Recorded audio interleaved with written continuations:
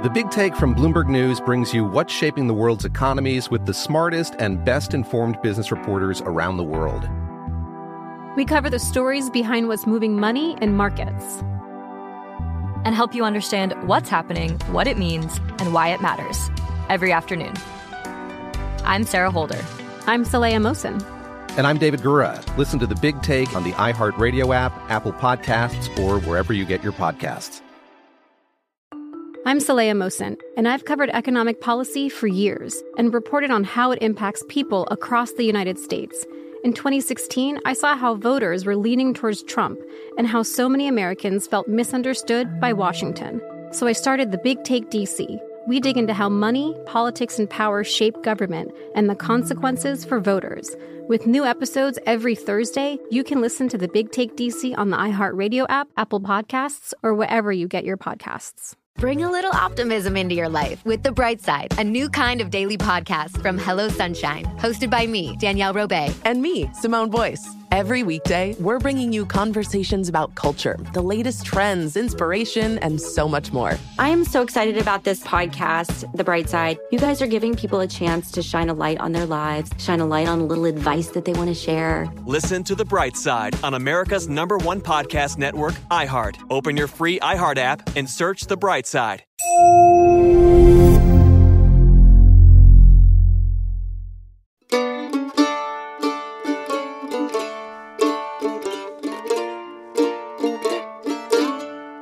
I'm Bob Crawford. This is Founding Son, John Quincy's America.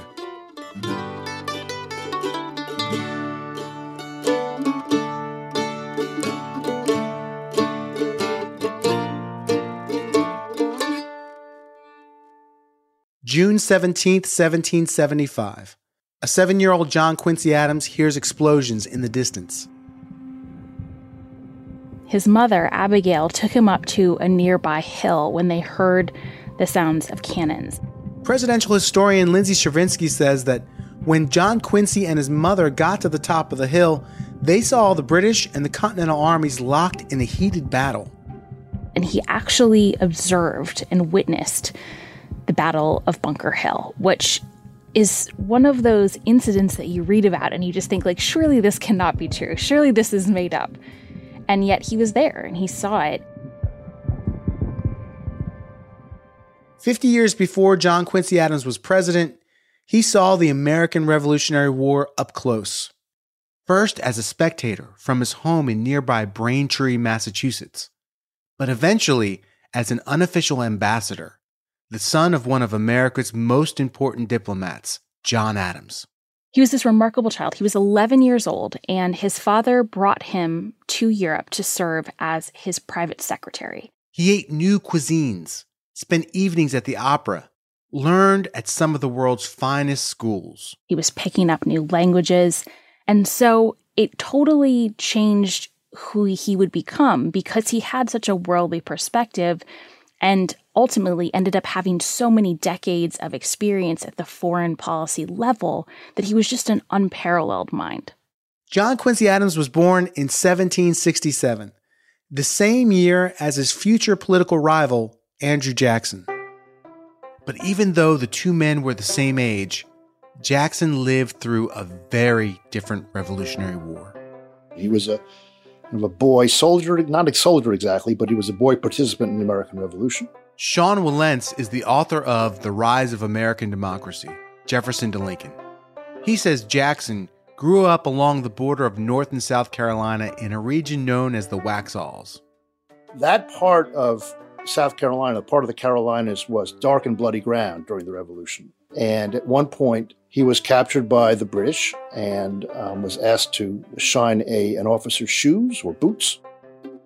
Jackson refused. Upon which the outraged officer lifted his sword and cracked him over the head and hit him so hard that he bore that scar for the rest of his life. And I actually think that that's an important moment in understanding Jackson, because his hatred of the British Empire was from that moment on undying. To say Jackson held a grudge is an understatement. He didn't just have bad blood with the British, but anyone who wronged him. And in 1824, John Quincy had done just that. In Jackson's mind, John Quincy and Henry Clay had brokered a backroom deal to steal the presidency from him. From that moment on, Jackson and his supporters were hell-bent on getting even. It appears we live in evil times, when those exalted to high, dignified, and honorable stations have abandoned the course dictated by truth and honor and move on to self-aggrandizement, regardless of the use of the means by which it may be acquired. How far would Jackson's followers go to make John Quincy Adams a one-term president? And who would win the rematch between the two?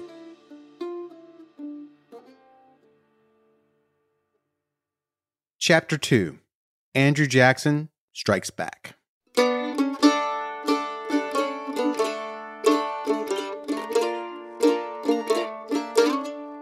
It's late morning on March 4th, 1825. Cavalry arrived at John Quincy Adams' F Street home in Washington, D.C. Trumpets blared, cannons boomed. As Adams prepared to leave for the inauguration, he put on his plain black coat. It would be his last moments as a private citizen before being sworn in as the nation's 6th president.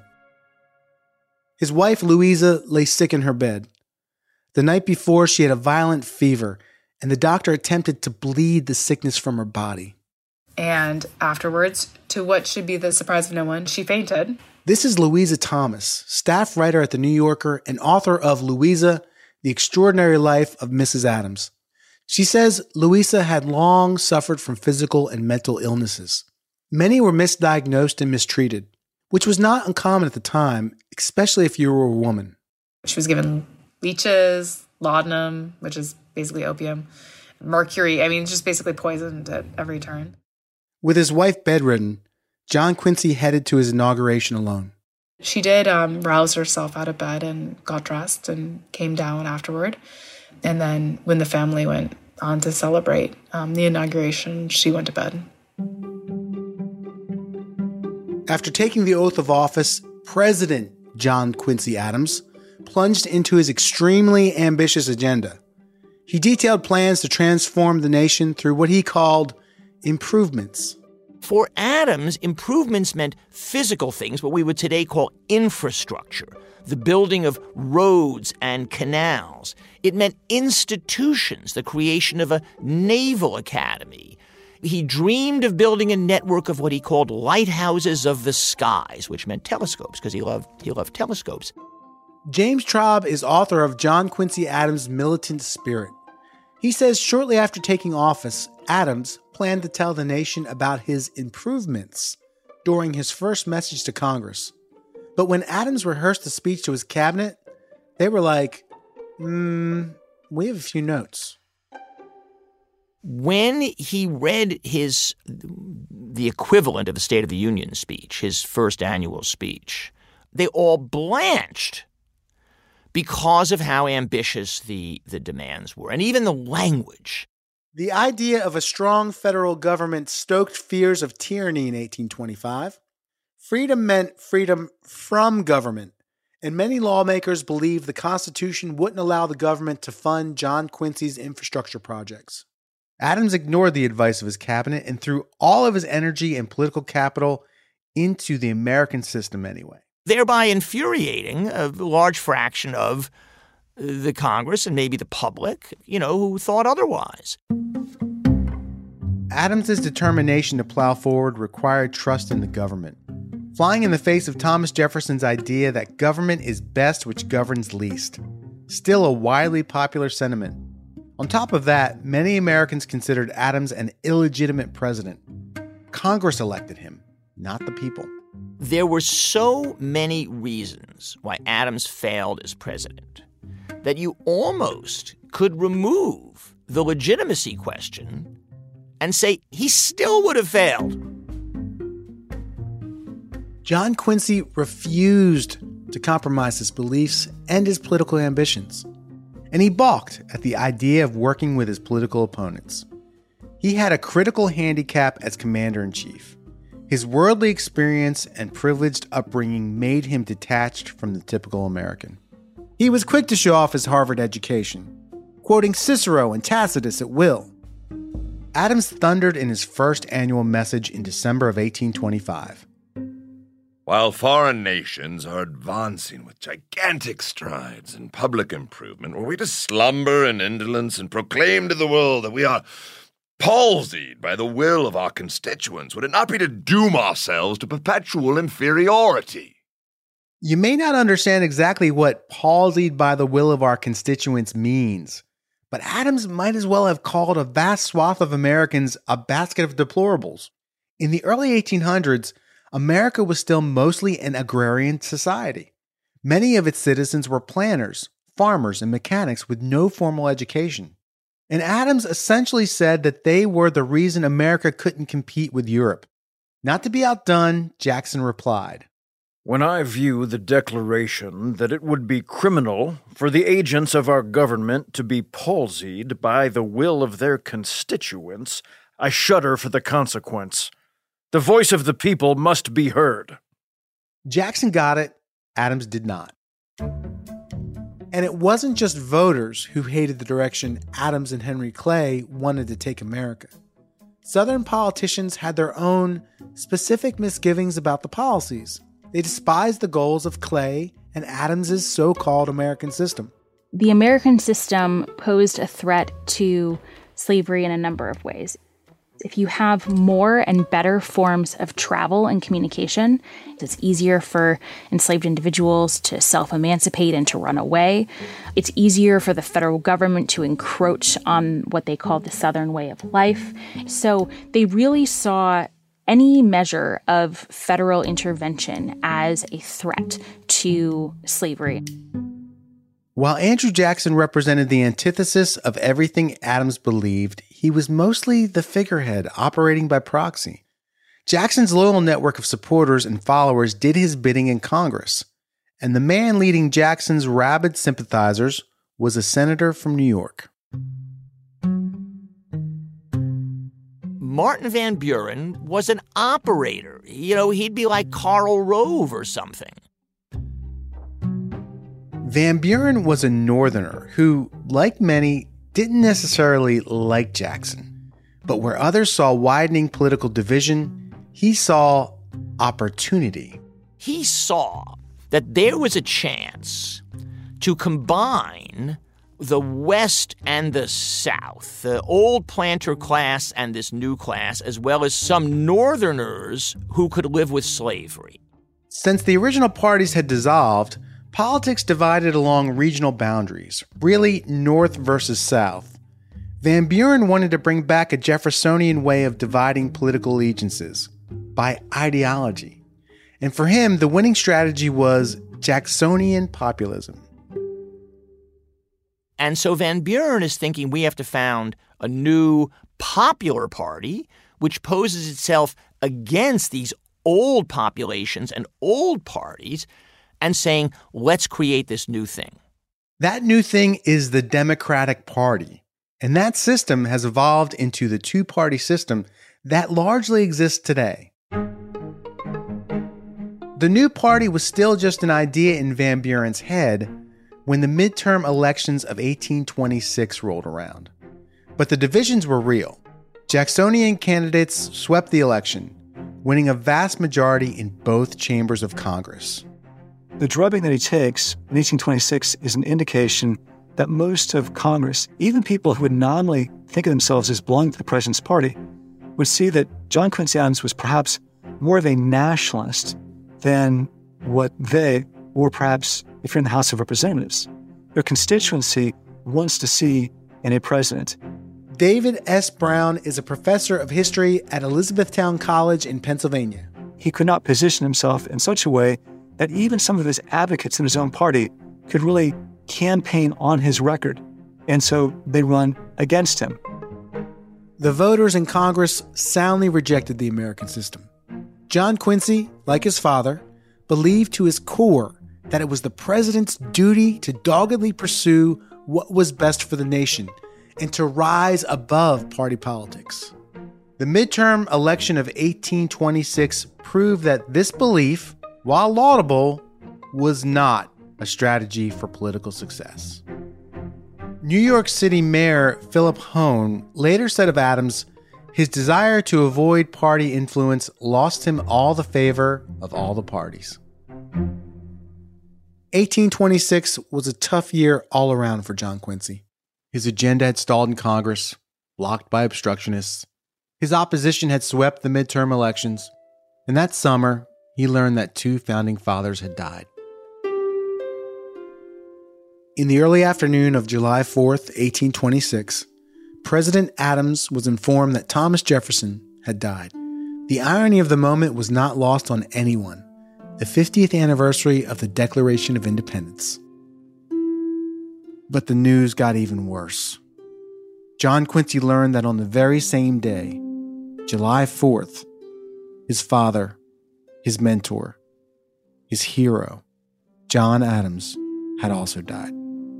And it was taken as a great omen by a lot of people, but it was a special omen for John Quincy Adams in the middle of what would be his only term as president. In the wake of his father's funeral and his trouncing in the midterms, John Quincy was in deep despair. Putting his father's affairs in order, John Quincy contemplated what was to come. From an active and much agitated life to pass suddenly, forever, to a condition of total retirement and almost solitude. It's a trial to which I cannot look without some concern. He was heading into what many said would be the biggest political rout in American history, the election of 1828. The populist wave had become a tsunami, powerful enough to sweep Adams from office. And at the head of this movement was his former and now current opponent, General Andrew Jackson. Coming up, Jackson and Adams square off for the presidency again. And this time, it's personal. Like, real personal. We'll have more after the break.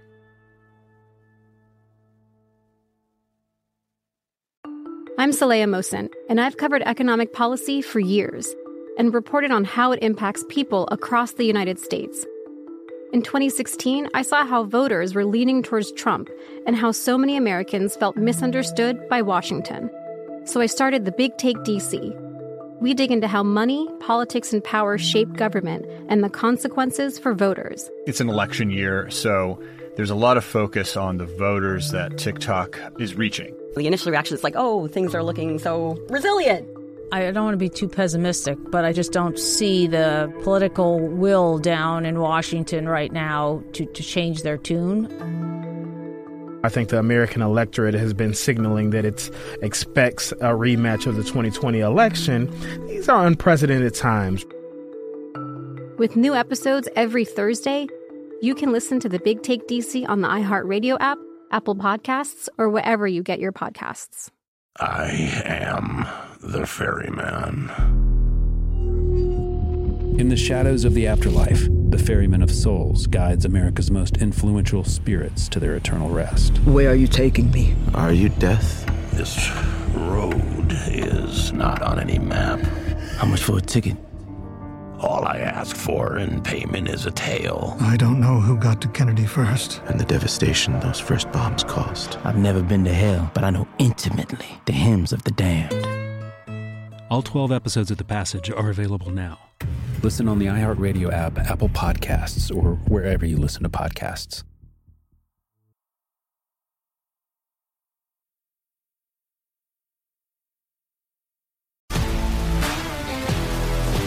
If you love sports and true crime, then there's a new podcast from executive producer Dan Patrick and hosted by me, Jay Harris, that you won't want to miss.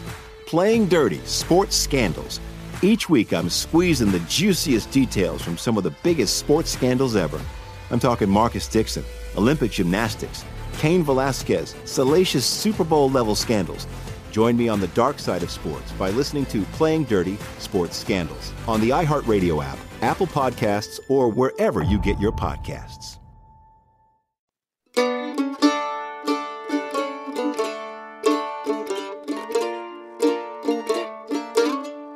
The election of 1828 was a rematch of 1824.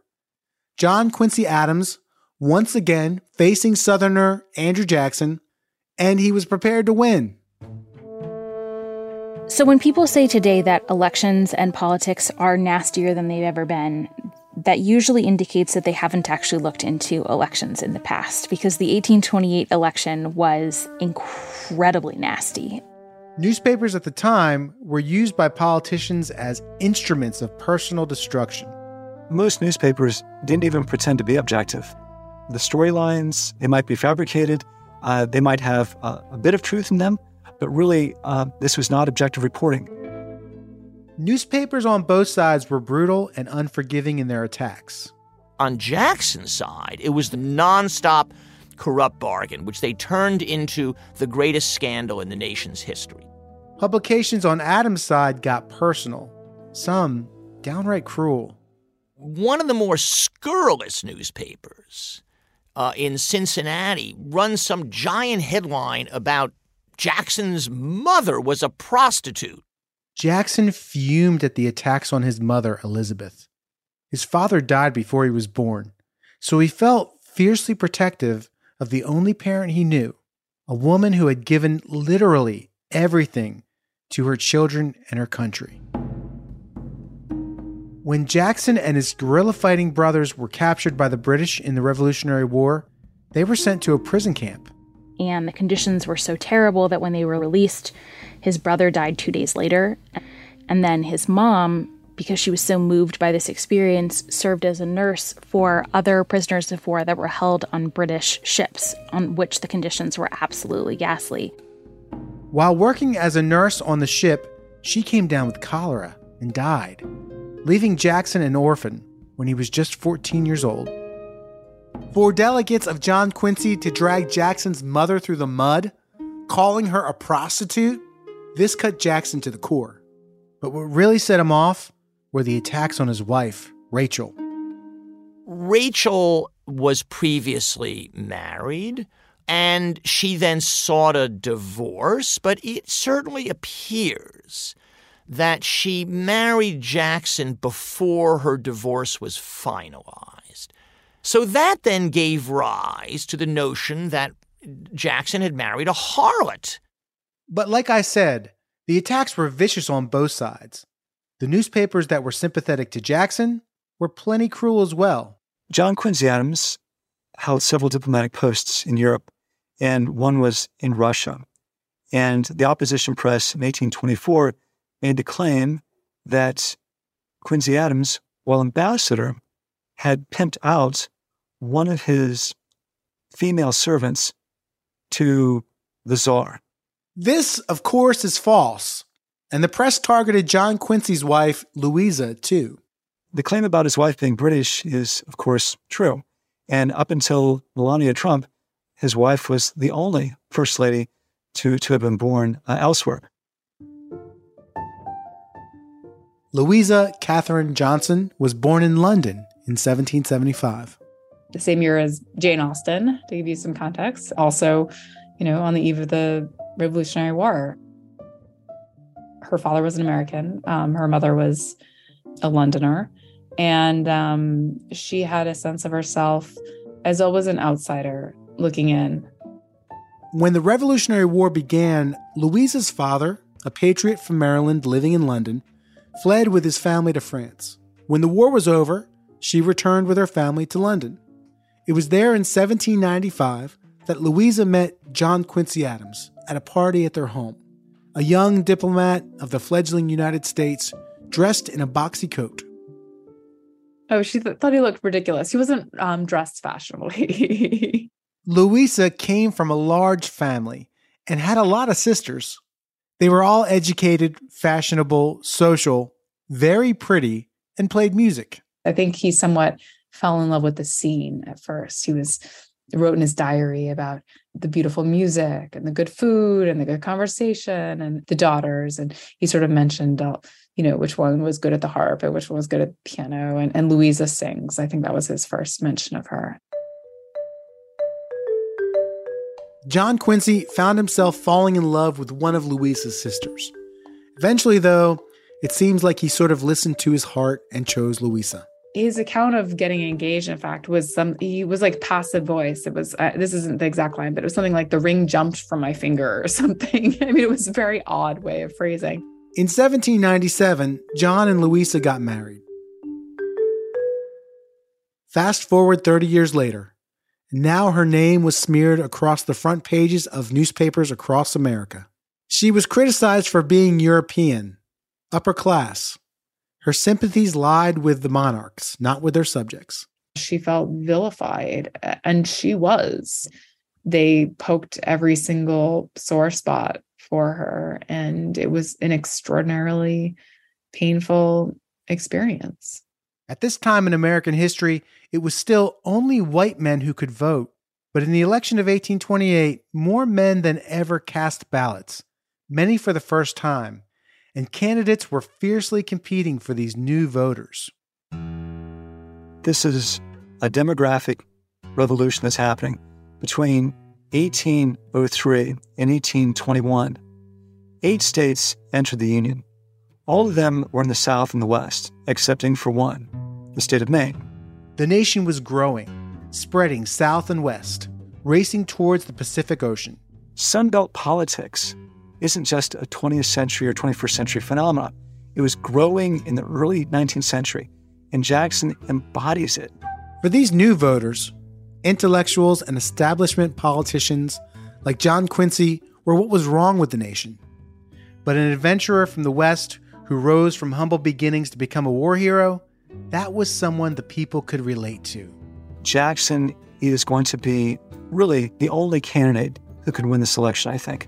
When all the votes were counted in the late fall, Jackson was the clear winner of the popular vote again, but he had also won a decisive 178 electoral votes. It was a landslide that completely wiped out John Quincy. Unlike the 1824 vote, there could be no doubt that the people had rejected Adams and the ideals he stood for. Jackson's limited government and states' rights agenda prevailed. But Jackson's victory came at a great cost. Just weeks later, his wife, Rachel, died. She had suffered from debilitating health issues for years. President-elect Andrew Jackson blamed her death on the brutal attacks that Adams and his allies broadcast during the campaign. Rachel was prostrated by this public humiliation and died after Jackson was elected and before he was inaugurated. And so you can imagine how bitter Jackson felt towards Adams, towards everyone on the other side, and indeed, more broadly, how Jacksonians felt about them. Jackson later said about his wife, "Heaven will be no heaven to me if I do not meet my wife there." The election came at a great cost for John Quincy as well. He had spent his life coping with depression, and after losing the White House, he was consumed by despair. What we think of now is clinical depression. He had it. There's no question. You read it. He has a serotonin deficiency. It's a problem. So when he left office, he was depressed. He thought he had let the country down. He had let his father's memory down, his parents' memory down. So he was pretty low. After Jackson's inauguration, John Quincy and Louisa lingered in Washington, waiting for their eldest son, George, to help them make the trip back to Quincy. Louisa was devastated from the stress of the campaign and a combination of physical afflictions. She looked forward to seeing her oldest son, George. She was very close to her children, and to George in particular. But George had taken a bad turn. Shortly after the election, Louisa received a letter from her other son, Charles Francis, telling her that George was not doing well. I write this without any intention of unnecessarily alarming you. He is well enough in all bodily respects, but he pines for want of some kind of excitement to action, which does not exist. George Washington Adams was never adept at handling the pressure of being born into one of the most influential families in New England. He was an alcoholic and a womanizer. Now, his behavior was getting worse. Louisa and John Quincy had watched their son slowly unravel, feeling helpless, hoping a trip to Washington would do him good. John Quincy was still waiting for George to arrive when his brother-in-law showed up instead. he broke the news. George Washington Adams had gone overboard and drowned. It may have been an accident. It may have been a mental health crisis. He may have been hearing voices of some kind. He may have been drunk. He may have jumped.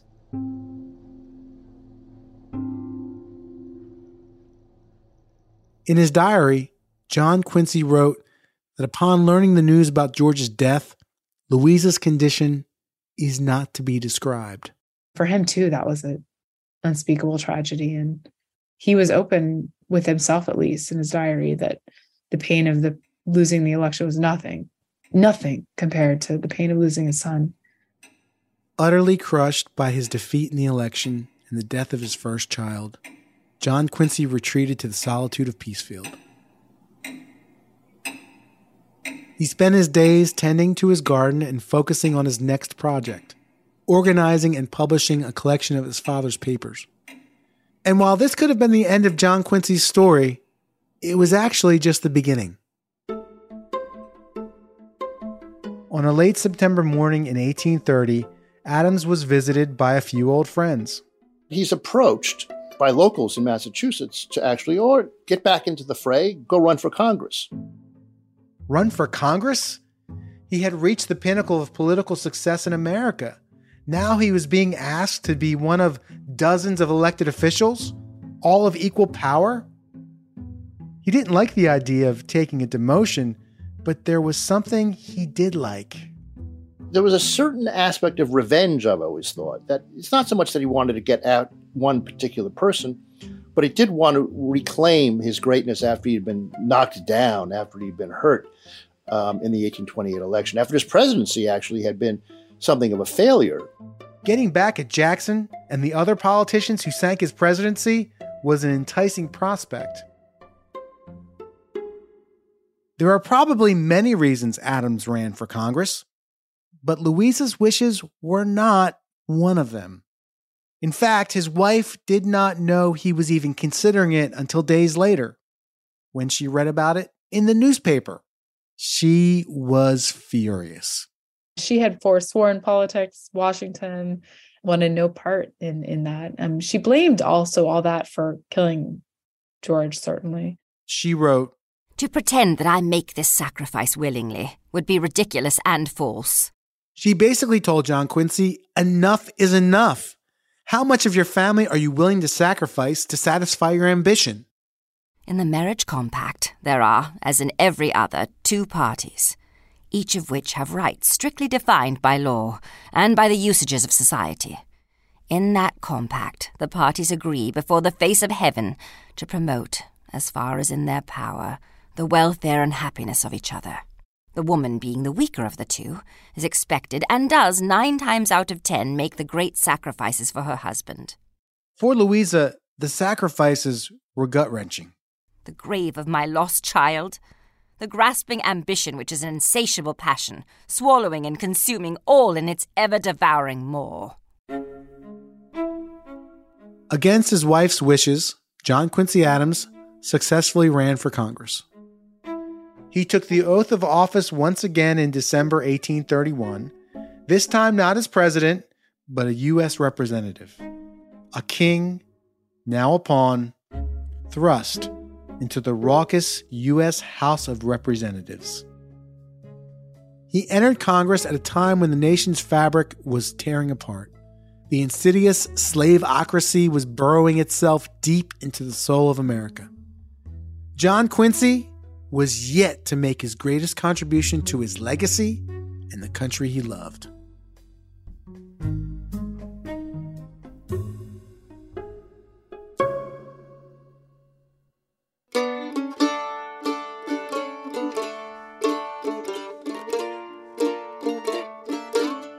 On the next episode of Founding Son, John Quincy Adams played a deeply important role in bringing slavery to the center of American national debates, at a time when no one else, or very few people, wanted to do that.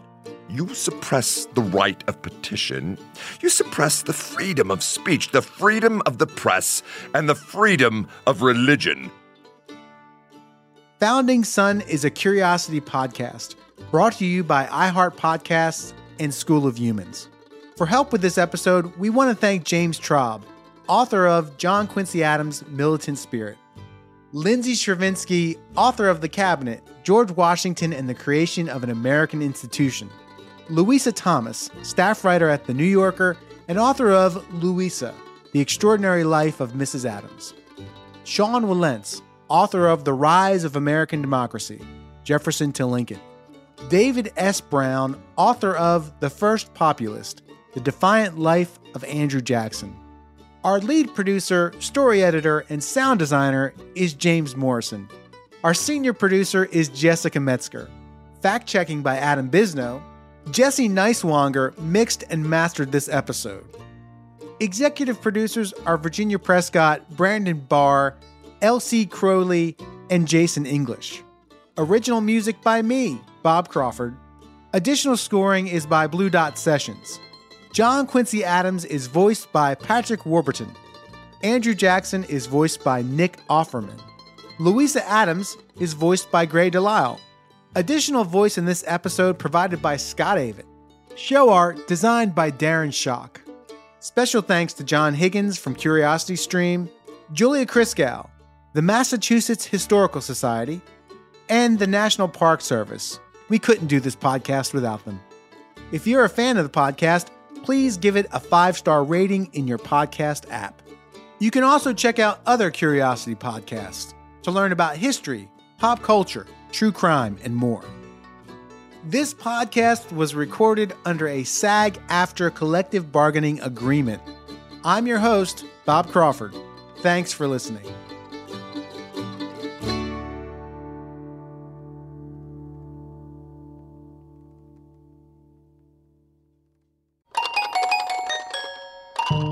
School of Humans. The Big Take from Bloomberg News brings you what's shaping the world's economies with the smartest and best-informed business reporters around the world.